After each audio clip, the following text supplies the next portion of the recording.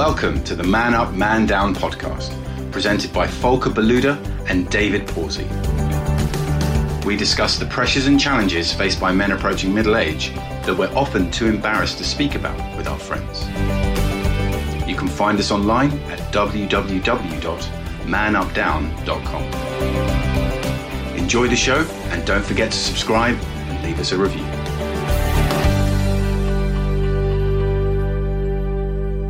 So welcome listeners to another episode of Man Up, Man Down. So today I'm very pleased to welcome, or we are very pleased to welcome, it's not only me, David is here with me as well, of course, to welcome Roei Samuel. Roei has founded two companies, one called Real Sport, which got acquired, and then he is the founder of Connected. And for full disclosure, I'm an investor in Connected, and I'm doing work with Connected, and I think it's a fantastic company. And I'm not just saying that because he's a guest here. So we can touch on that. So Real Sport grew to a community of over 8 million monthly unique users across the UK, US, and Australia. Was acquired in 2018.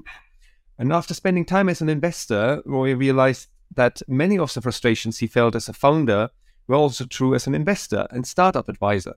There was a distinct lack of diversity and accessibility in investing opportunities for startups. All the same types of deals were going to the same group of investors, stifling innovation for both the founders and potential investors. So he founded Connected. So I'm sure he will tell us all about it in a minute. And what we want to talk about, we don't only want to talk about Connected, we want to talk about, his journey of becoming a 2-times founder, but having dyslexia and ADHD. He says, and I quote this, and I hope I quote this correctly, Roei, so otherwise please correct me in a minute. The power behind neurodivergent founders is that they build workplaces that understand that people's brains work differently. And the power behind neurodivergent team members is a diversity of thought, which I think is absolutely spot on and fantastic. Enough about me. Roei, welcome to our podcast. David, Volker, thank you so much for having me on. I'm really excited to be here. So tell us, I read out this long, rather longer intro, but there's, if I say you only founded 2 startups, right? But you had a few challenges on the way, obviously, namely what we want to look at today is dyslexia and ADHD, but we all know Richard Branson, right? He's dyslexic. A lot of dyslexic people are very successful. I don't know if there's a, causation there or not. What's your story? Yeah, I think it's a really, really interesting point in terms of the amount of amazing stories I've come across of people with dyslexia, with ADHD, being really, really successful. And I think it's because if you can, and this is such a key point, if you can harness the power of these neurodiverse ways of thinking, because obviously there are so many downsides with it as well, and lots of traps that you can fall into on that side. But if you can make it work for you, especially with dyslexia, it means you see patterns. You see patterns in places where you shouldn't be looking for patterns, because that's the way that you've learned to read, for example. Or with ADHD, if you can, access that part of you which wants to hyperfixate and has so much energy, if you can channel that into something constructive and something which you can really drive forward, these are the sorts of things which totally give you a competitive edge. And I think it's one of the reasons why, you do hear so many of those stories of people with neurodiverse ways of thinking going on to do really, really interesting and wonderful stuff. I mean, it's so, I'm a copywriter / digital marketer. I work with a lot of startups myself. And I mean, there's quite a few people where founders where I'm like, you've got ADHD. And I'm like, I wonder if they know they've got ADHD. But it does seem to be quite a common trait in, entrepreneurs. And I think there's several sides to that, which, you can tell me about your experiences. But I think it's almost like the education system wasn't built for them, which is a huge bugbear of mine now, especially now my daughter's at secondary school. But it's also that sort of, constant new ideas, which, in a classroom scenario, it's they never pay attention. They never sit still. And I think that's almost like not a myth, but, it's almost like, you can't have ADHD because, you don't run around like a maniac. Yeah, for sure. Well, anyway, that's my ramble, as I like to do. But so when did you discover you had dyslexia and ADHD? Yeah. It's just before we get into that, you're so right. The amount of people who have said, "Well, you have ADHD, but you seem, you're just sitting most of the time. You don't seem to be running around." It's like, yeah, that's not how it works. But yeah, totally. So I was diagnosed with dyslexia at 6 years old. So it was clear very, very quickly because I was really struggling to read. And my dad actually was dyslexic as well. And although, for him, that was something he wasn't even aware of till he was, didn't realize it was dyslexia until his 40s because he never went to, have that checked. He realized it in me from a very, very young age. But we actually didn't get the ADHD diagnosis until I was 15. And at that stage, I was on the verge of being kicked out of school. It was exactly that, couldn't concentrate, couldn't focus, exactly as you said, David, with the ADHD brain, the idea of, sitting and listening and being, talked at for 3 hours in a, unengaged way. There's no way you can process that information. There's no way that you can take those things on board. And therefore, especially as a child, as a teenager, your mind's going to wander and go to all sorts of different places. So yeah, I can really resonate with that. After I got the ADHD diagnosis, I did go on medication for a little while. And I felt the reason for that was because, again, as you said, the education system was not designed with neurodiversity in mind. And the only way I could get through, the only way I could go from, being on the verge of being expelled to getting to university was to conform to the ways the education system wanted me to. Obviously, there's no way of changing the education system, unfortunately, to make it more accommodating. So I had to go down that route, but it took away a lot of the things that I do see as a superpower from neurodiversity. A lot of that energy, enthusiasm, optimism, drive that you have with ADHD totally disappeared when I was taking the medication. And then, came off the medication a few years after school when I realized how much of an impact it was having on me in a way that I didn't want it to. But I think it's a testament to how much you have to change your brain to get through the education system if you're not geared that way, which is a real shame. So what was your career path? I mean, you've obviously founded 2 successful companies. We've sort of said that the academic route isn't, I think, and that's another thing about entrepreneurs is, often they haven't sort of gone through the full education system. What was your sort of route and process and journey? Yeah, so I do love to learn. I love to learn still to this day. I'm trying to learn as much as possible, but as you can imagine, that doesn't look like studying in a traditional way, right? So I studied the subjects I studied because I loved them. I wanted to become a diplomat. That was what I really thought I wanted to do in life. And then I realized I wasn't very diplomatic, so I became this market flying. But that actually happened quite organically, to be fair. But I was fascinated by that side of things. But then, with the ADHD, I could never just focus on studying. So I was always building businesses, whether it was running events, running trips. So at Nottingham University, we had a Chinese campus. So I started running bus trips for Chinese students to go to Amsterdam, to go to Paris. I was just doing all different things because, I had the energy and the oomph to go and just try lots of different things. And then I started podcasting. And this was back in 2012.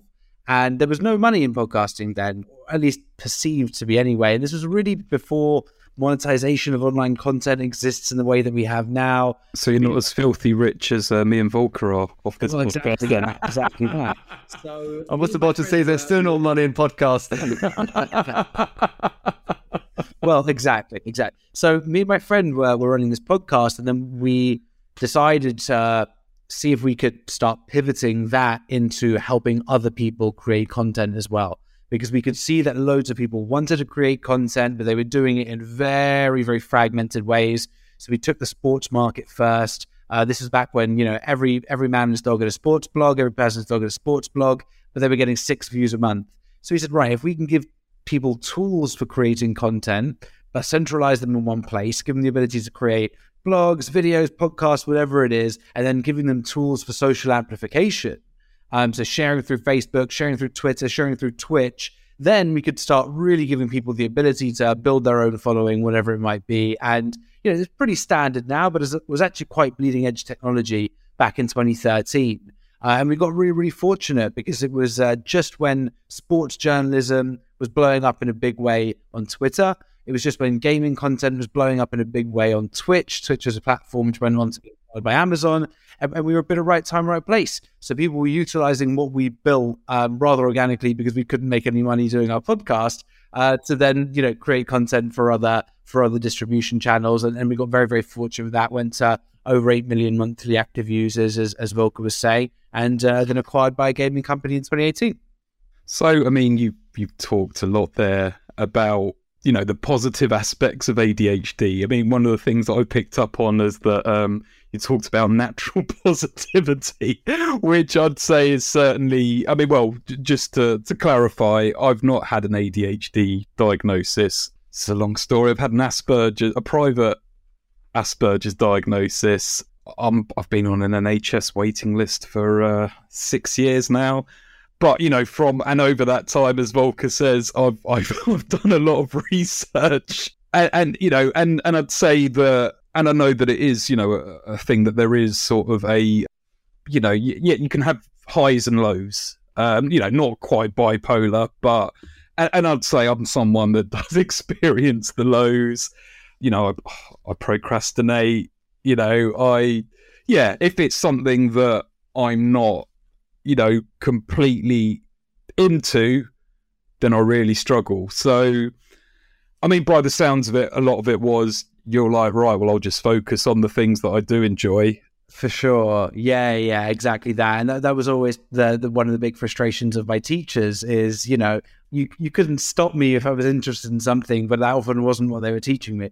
But exactly that. So I knew from a very early age, because of my experiences at school, the idea of getting a job was just not a thing for me, because I at least my experience at school made me feel like there's no way I can go into a traditional structure. I'm not going to thrive in that environment. So for me, it was just a no-brainer to try and figure out my own things. And I saw them with my dad. My dad, undiagnosed ADHD, but certainly had it. Where, again, he was always doing different things, creating small businesses, looking for new opportunities because just didn't fit into those structures. So that's totally it. But you're also right in terms of the highs and lows. It'd be unfair for me to say it's all unrelenting positivity at all times. And one of the most useful things for me while doing my own research on ADHD, part of the cognitive behavioral therapy, is looking at the different types of thinking associated with ADHD. And, you've got magical thinking where nothing's changed from the day before, but the world is your oyster and you can do anything.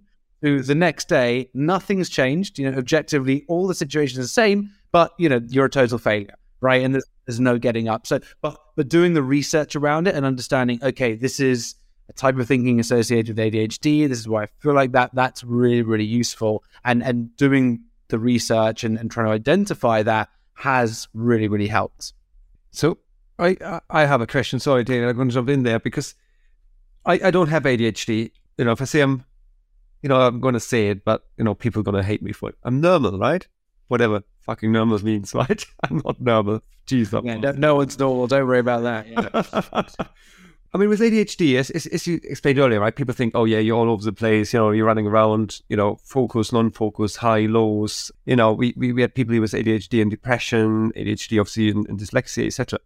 But you run a successful company, right? And I mean, I advise startup founders all the time, and I see how much pressure they're under. One day, or if I say 1 day, 1 minute, you're knee deep into your accounting sheet, right? Preparing something for finance and investors and then you prepare the pitch deck and you have to make a decision on marketing. So you're constantly in something different. So, I mean, how do you cope? How do you manage? I mean, do you have like 5 PAs or do you do it all yourself? Yeah, it's a really good one. I think one of the most important things as a founder in general, and especially as a founder who has ADHD, is you've got to be hyper real about your weaknesses. You've got to be hyper real about what actually you're not going to do very well. So for me, having an incredible COO, absolutely key. I'm not sure if either of you guys are football fans, but I'll use this analogy because I always use it for Claudia, who's my COO. She's like the N'Golo Kante of my life in terms of, it allows me to get forwards, do all the creative stuff because she is there at the back, making sure everything needs to get done. So, you've got to have a really good cadence, and you've got to make sure that you're filling in those blind spots, as you do, I think, as a founder in general. But yeah, in the early days, it's really, really tough. In the early days, you don't have that infrastructure. Maybe it is just you by yourself.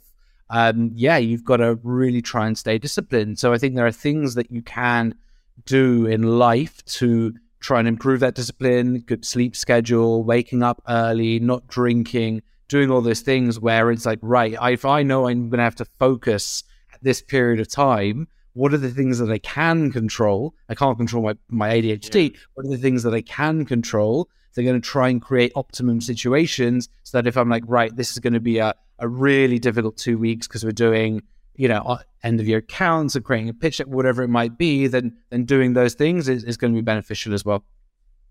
Yeah. So do you have like routines and practices that help you keep things in check? I mean, for me, mindfulness is something we've talked a lot about on this podcast. I mean, I've had a couple of weeks where I have just felt completely out of control. And funnily enough, that always coincides with when my mindfulness practice has dropped off. Yeah. So I've got back into that. I mean, getting out, walking the dog, getting out for a walk without the dog sometimes. But, it's sort of, and again, it's like, well, some days those things work. And I'm like, right, I could get back to the desk and get on with it. And other days it's like, nothing's working. So what are your routines? What are your tools? How do you cope? Yeah, I think the mindfulness and meditation piece really is key. And it's so difficult with ADHD, right? Doing that, focusing on one thing for an extended period of time, it's like painful. When the ADHD is firing and it's like, right, I need to focus on my breath and do nothing else. It's difficult. It's really hard. But that sort of practice is great. And I know this sounds crazy. I've got to be up by 5 a.m. If I'm not up by 5 a.m., I'm not going to sleep that night. I've got to start getting the energy out. I've got to start getting the focus out really early. If I sleep until 9, I'm not getting back to sleep till 3 a.m.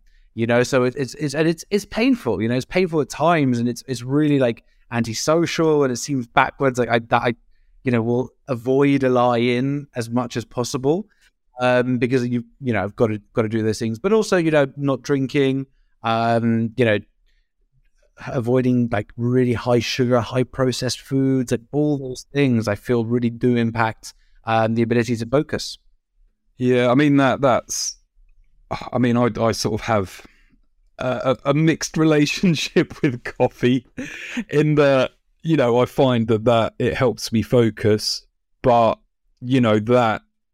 If I have coffee, if I have too much, and also if I drink caffeine after a certain time, then I'm and I mean, lack of sleep, I find is what sets everything off. Whether that's anxiety or ADHD, however you describe it, I know that if I haven't had decent sleep, it's fundamental. It's the building block for sustainable mental health, sustainable focus. I was actually reading something the other day. So if you have a bad night's sleep, and it's very short-term impact, but they've actually done tests where people are presenting as pre-diabetic just for the day after a terrible night's sleep, because that's the impact on the body.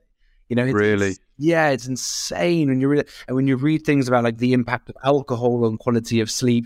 If you have over 5 drinks, you have on average less than 5 minutes of REM sleep a night. All these things, and the half-life of coffee. So I love coffee as well, but definitely a morning drink. Midday, 1 p.m. it's got to be the cutoff, because the half-life and the impact it has on sleep. And then it's listen, everyone can have a bad night's sleep every now and then, but the impact over a year, if you're doing all these things to optimize sleep, and the impacts on performance and productivity, like it changes your life genuinely. Yeah. How do you cope with not drinking? No, I'm joking. No, we had this topic on the podcast quite a lot. That's why I'm asking. I mean, I gave up caffeine actually, right? So I was thinking caffeine or alcohol, and I gave up caffeine because it didn't do as much for me. Although I love coffee, and I found really good decaf coffee that tastes like coffee. But I can't imagine giving up alcohol, especially, and it sounds really terrible. And we had a few speakers on here about alcohol and alcohol addiction. But almost like with the stress levels, right? There's nothing like a glass of wine at the end of the day.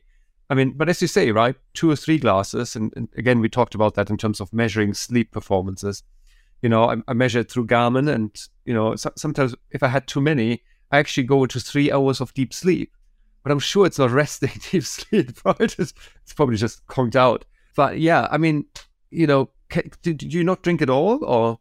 Yeah, I don't drink at all now. It's but it's interesting because I used to think the same thing, is that, how do you take the edge off? Yeah. What happens is, and I wish I had a deep, background in neuroscience or biochemistry to give you like the hardcore facts. I can give you the anecdotal ones, which are after a extended period of not drinking, you find that actually some of the stress that you take off from alcohol, the body doesn't get stressed in the same way, and you don't find that the stress it gets to that point where it needs relief in that sort of way. So it's when you're used to drinking alcohol, it becomes a crutch, right? It becomes, you're stressed, you take the edge off that way. And it's almost something that we tell ourselves eventually. So I find that, by not drinking, having better sleep constantly, it actually reduces the stress. So it's not the same impact of that immediate hit of having a drink and taking the edge off for sure. But you just find like the way the body feels, the way that it deals with stress when you're sleeping properly every night, or you're exercising every day, doing all those things. Yeah, you have a totally different relationship with stress. Man Up, Man Down is sponsored by Welldoing. As someone who has seen a counsellor for a number of years, I think their approach is great. They want you to find the mental health professional who is right for you. You can filter your search to highlight therapists with expertise where you need it, or you can pay to use their personalised matching service. The people who run Welldoing are experts in mental well-being, and they also have loads of posts and interviews to keep your mental health in good shape. Take a look at welldoing.org. It's interesting because we had William Porter on the podcast. He wrote a book, Alcohol Explained, and he explained when you drink alcohol, yes, it kind of like you get rid of the stress, but then you create an anxiety again. So you drink a little bit more to combat that, and that's how the addiction obviously starts. And luckily I'm in control. And I totally, if I say I have a lot of respect for people who gave up drinking, and we had a few people, obviously, of course, William Porter doesn't drink, right? But, we had other people as well. Fiona, for instance, talking about, not drinking and being sober. I mean, I still have a good relationship with alcohol, but it's, William said it. He says, you have to ask yourself, right, does it serve you, right? And I always think in a high-paced environment as a founder, I mean, if I consult founders and I need my glass of red, right? I mean, that's more stressful. Having to deal with founders is more stressful than being a founder. I can tell you that much. Maybe that's what it is. Yeah. But no, I think the question of does it serve you is the right one to ask. Yeah. And it's like, I could have a drink, but I know actually the anxiety or the impact on sleep is actually going to make tomorrow worse. So it's just trying to have a bit more like of a long-term view on it. But it's a really interesting one. I stopped drinking last year. So this is maybe in 5 years' time, I'll be like, no, actually, there's some really stressful moments where you just need that glass of wine. So I'll keep you in the loop with it. But right now, and maybe it's, maybe it is the honeymoon period of the first year of not drinking, and maybe you'll feel those positives a bit more. But for me right now, I the way that I deal with stress, the way that you can, often you have the drink because of an issue, and how you deal with that issue is worse off because of the drink, right? Yeah. It's like, I'm so stressed because I've got this big pitch tomorrow, whatever it is. Actually, it's going to just exacerbate what's stressing you in the first place. And that's where I'm at with it right now. But life is long, and I'll let you know where I am with it in a couple of years.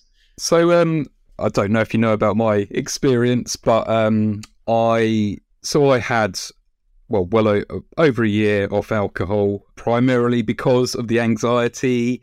And again, I was only really like a weekend drinker. And, I was a member of a triathlon club, so I was up at 5:30 on a Saturday, don't go and do training. Then by midday, it's like, I've done my exercise. Let's go and have a family pint. And then 6 pints later. But I'd find the lack of sleep, and it would be Tuesday, Wednesday, even like before I felt back on top of things. And I mean, I did it through a group 1 year, no beer. So last year, I had a couple of friends that passed away, which alcohol was a factor. I don't know if it was the factor. But, I was just like, actually, I think I need a break again. So, last year, I was drinking about once a month. During the summer, that escalated. Then I sort of eased off again. And then over Christmas, and I mean, I've had dry January. And, at the moment, I don't really feel like the need to drink. But, I have difficulty socialising. So, I mean, and I mean, one of the things that we discussed with William was, he said that he'd been in the military and he was a lawyer. And, and I said, they all sound like quite hard drinking industries. And then I said, well, actually, as I've said that, I can't think of any industry that doesn't have a reputation as being hard drinking. So, I mean, in sort of that aspect, with networking, socialising, I mean, did you struggle with that? Yeah, do you know what? I think that the networking part is fairly easy because my life is just pitching connected at any given opportunity, right? So I can actually just go into that mode, but the socializing part is more difficult, and you start looking at friendships and you're like, oh, well, what do I do with this person? I go to the pub, so that bit's the really hard part is when you've built up relationships which fundamentally revolve around having a drink, that's where it's really, really difficult, right, to reassess those relationships. But ultimately, if you're doing it for selfish reasons, i.e. I'm doing this because either drinking doesn't serve me well, or I want to get better at this, or I want to, feel with a bit of a clearer head, then you've got to try and be true to that. And it is difficult. And you're, you are going to miss out on certain things. As you all know, there's very few things less fun than being around drunk people. Yeah, exactly. Than being talked at by someone who's really, really drunk when you're sober. So I think you just get to be at peace with it, where you're like, well, actually, I don't feel like I'm missing out that much, Yeah, I mean, I sort of, whilst I'd always sort of been into exercise, I felt my exercise, that took a lot more. Well, I remember and it was, I don't know why, I guess it just got to a point where I felt, it's not serving me. But it also coincided with my 40th birthday, all my friends' 40th birthdays. And so, all these people that I was at university with, at college with, the people that I was been drinking heavily with pretty much all my life. And it's not like, oh, you're no longer my friends. But I'd sort of go along, and then after a few hours, it's like, all right, well, I'm going to go home now. And I mean, I remember one in particular where the next day I had a half marathon sort of along the Thames, and it was like all through Kingston, where I'd gone to university, where I'd met all the people that I'd been out with the night before. And I remember, I actually ran past a pool of cig at one point, and it was just almost like, on one hand, I'm like, oh, I missed out on a night last night, but, I'm sort of feel... But yeah, I feel my morning's probably going a lot better than theirs is. Yeah. But then afterwards, you're like, oh, it sounds like it turned into a messy night, as in, they then went to someone's house and it's like, oh, I missed out on that. But then it's like, well, actually, I've got to the end of the week and I've got stuff done. Rather than thinking, oh, that week was a write-off. Yeah, for sure.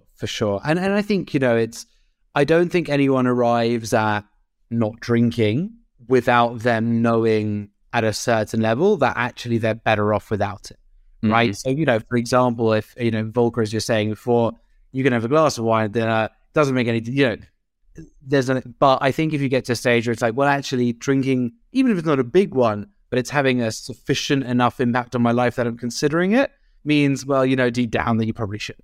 Mm. Yeah, exactly. And, you mentioned, if I say, I like talking about alcohol, of course, but, we talked so much about alcohol. Then again, we don't talk enough about alcohol, but you mentioned the 5 a.m. routine as well. So what's your morning routine then like? So you get up at 5, you meditate, or what, you exercise? Yeah. I assume you don't drink. No, get a couple of beers in before work. Yeah, exactly. Before work. Because I have a 5 a.m. routine, right? And to your point, right? If you have a few drinks at night, even if you have 1 or 2 glasses, right? I still wake up at 5, right? I often wake up a lot sooner anyway because of, things are going on in your brain, at my age, you need to go to the loo and then you can't go back to sleep. So, you get up at 4:30 and you're going like, if you had a glass of wine or 2, then you go like, actually, you can't even stop it, right? You're awake and you're like, fuck, I can't even go back to sleep now for another, 3 or 4 hours until I can take a nap, right? Yeah. So what's your typical day look like then? Yeah, no, exactly. I think you're spot on with that. So I set the alarm for 10 to 5. My discipline that I've been really working on is no snooze, because I used to be very bad for it. So it's like 10 to 5 up on the first one. That's the drive. Some days it doesn't work, but that's what I've been trying to do. And then it depends. During winter time, you just want to try and get the lights on as bright as possible, because the signals that it sends to the body in terms of resetting their circadian rhythms and, just trying to get into that part of cycle, very, very useful. Obviously, if it's during the summer, then you can hopefully go outside for a little bit of time, hydrate, exercise, try and exercise 40 minutes to 70 minutes, depending on, what's going on at work. And then, go commute to work, really. So it's, you've gotten quite a few steps, you've done quite a few things. You're at your desk at 8:30 with a lot of boxes ticked, which is what I like, because I hate it goes back to the anxiety thing. So if I'm at my desk and it's like, okay, it's 8:30 and I've got nothing done yet, I'm like, oh, this is a lot to get in now. Whereas if I can, get up at, earlier than everyone else, so Slack isn't going off, no WhatsApp's going on my phone, I can get some things done. It's like, cool, I'm in a really good place for today. And then it just, it takes a load of the mind. Yeah, I totally hear you. I mean, this as time of recording, very timely. I was up this morning, just before 5. So my routine is if I don't exercise, I do yoga or some stretching exercise. I need to do something. But then I meditate for 20 minutes every morning.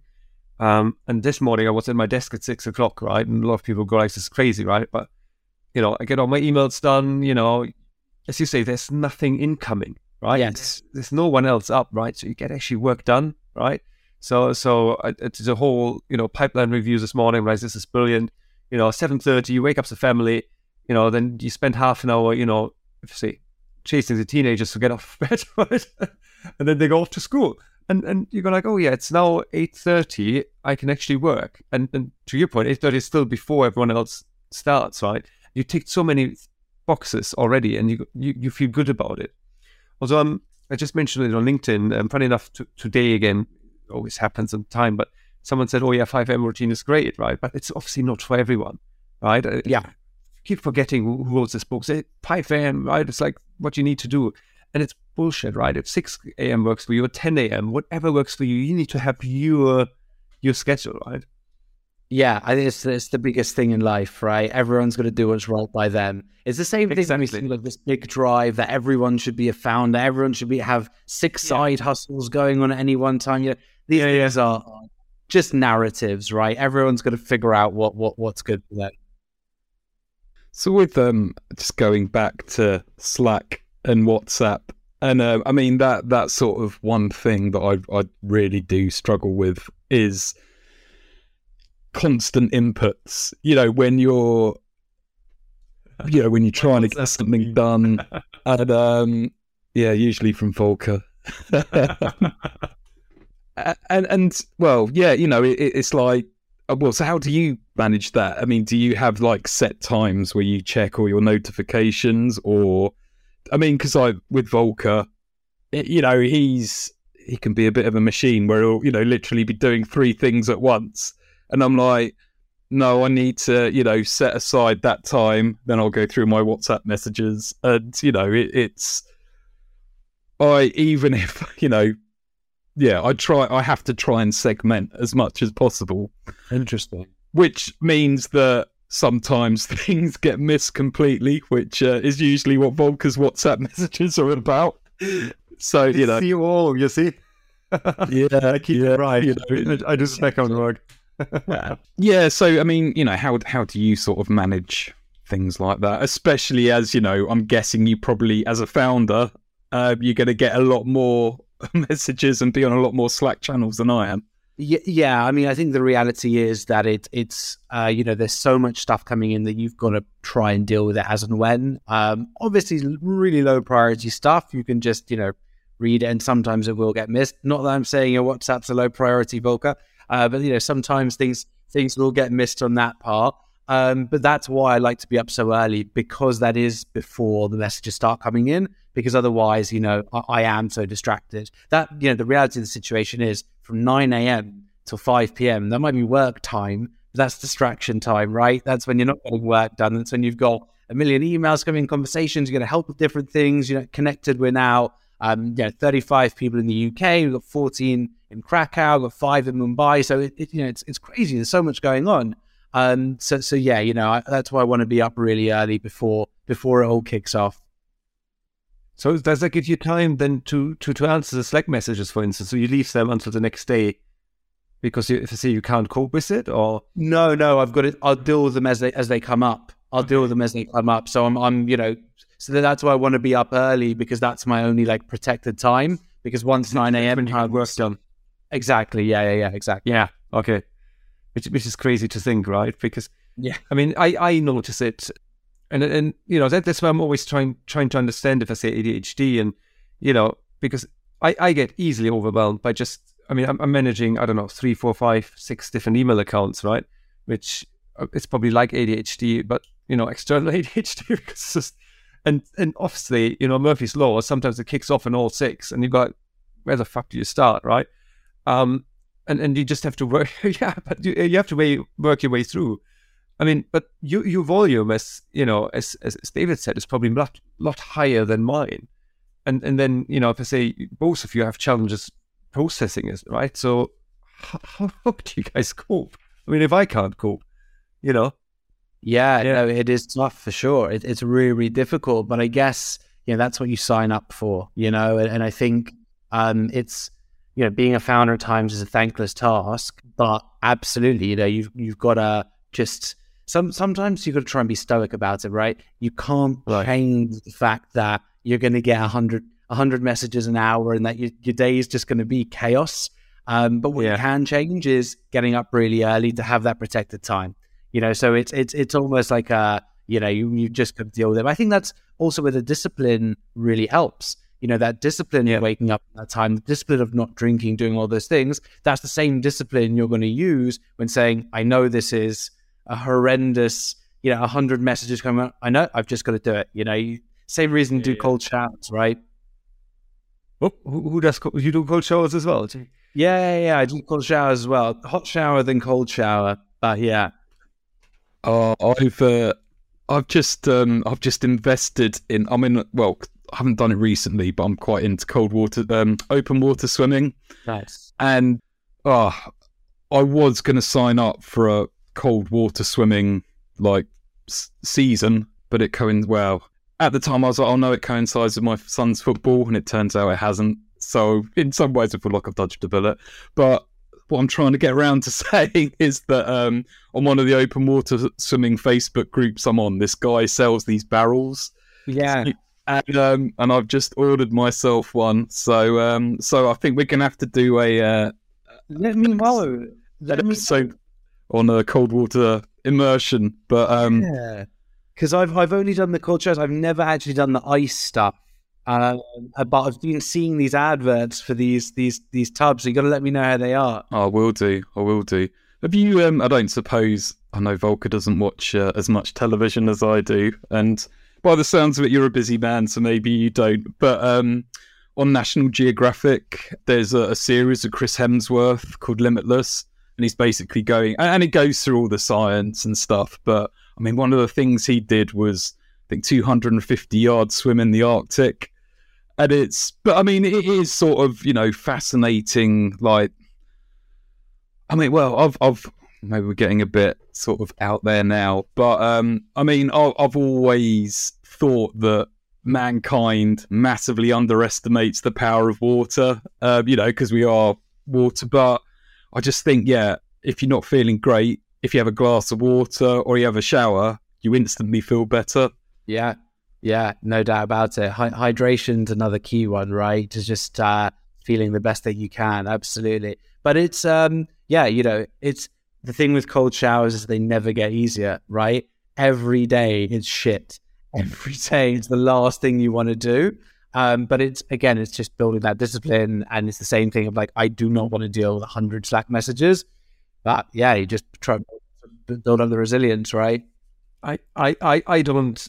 Personally, I don't get these cold showers. It's one of the things, you read all these, I don't know how many personal development books I read, right? And how much advice I give on lots of various topics when I coach people. But I know Alex from the Moment Company and the co-founder alongside Fiona, who was on our podcast, he does these cold ice baths and he has one of these barrels. And I have so much respect for him. There was someone on LinkedIn recently, I think for every like or for every comment, he was donating money or something. I don't remember what it was. Or would sit in the bath a minute longer. I don't know what it was. Right. It's just not there for me at all. Have you tried it? I mean, just a slight colder shower than normal, yes, but I wouldn't want to. I mean, I had this longer discussion with Alex actually about that. When I'm in the gym and I shower after the gym, when I turn the water slightly colder after the sauna, it comes out a lot colder and then it goes slightly warmer again. Yeah. And just this little bit, these 2 seconds where it's colder, I just hate it. It's just not for me. Yeah. Well, I think it's once you get, it's never going to be enjoyable, right? It's not an enjoyable thing for sure. But it's like the dopamine you get after it and like that extended dopamine you get. It's painful. It's horrible, but it feels great after. It feels really good after. Well,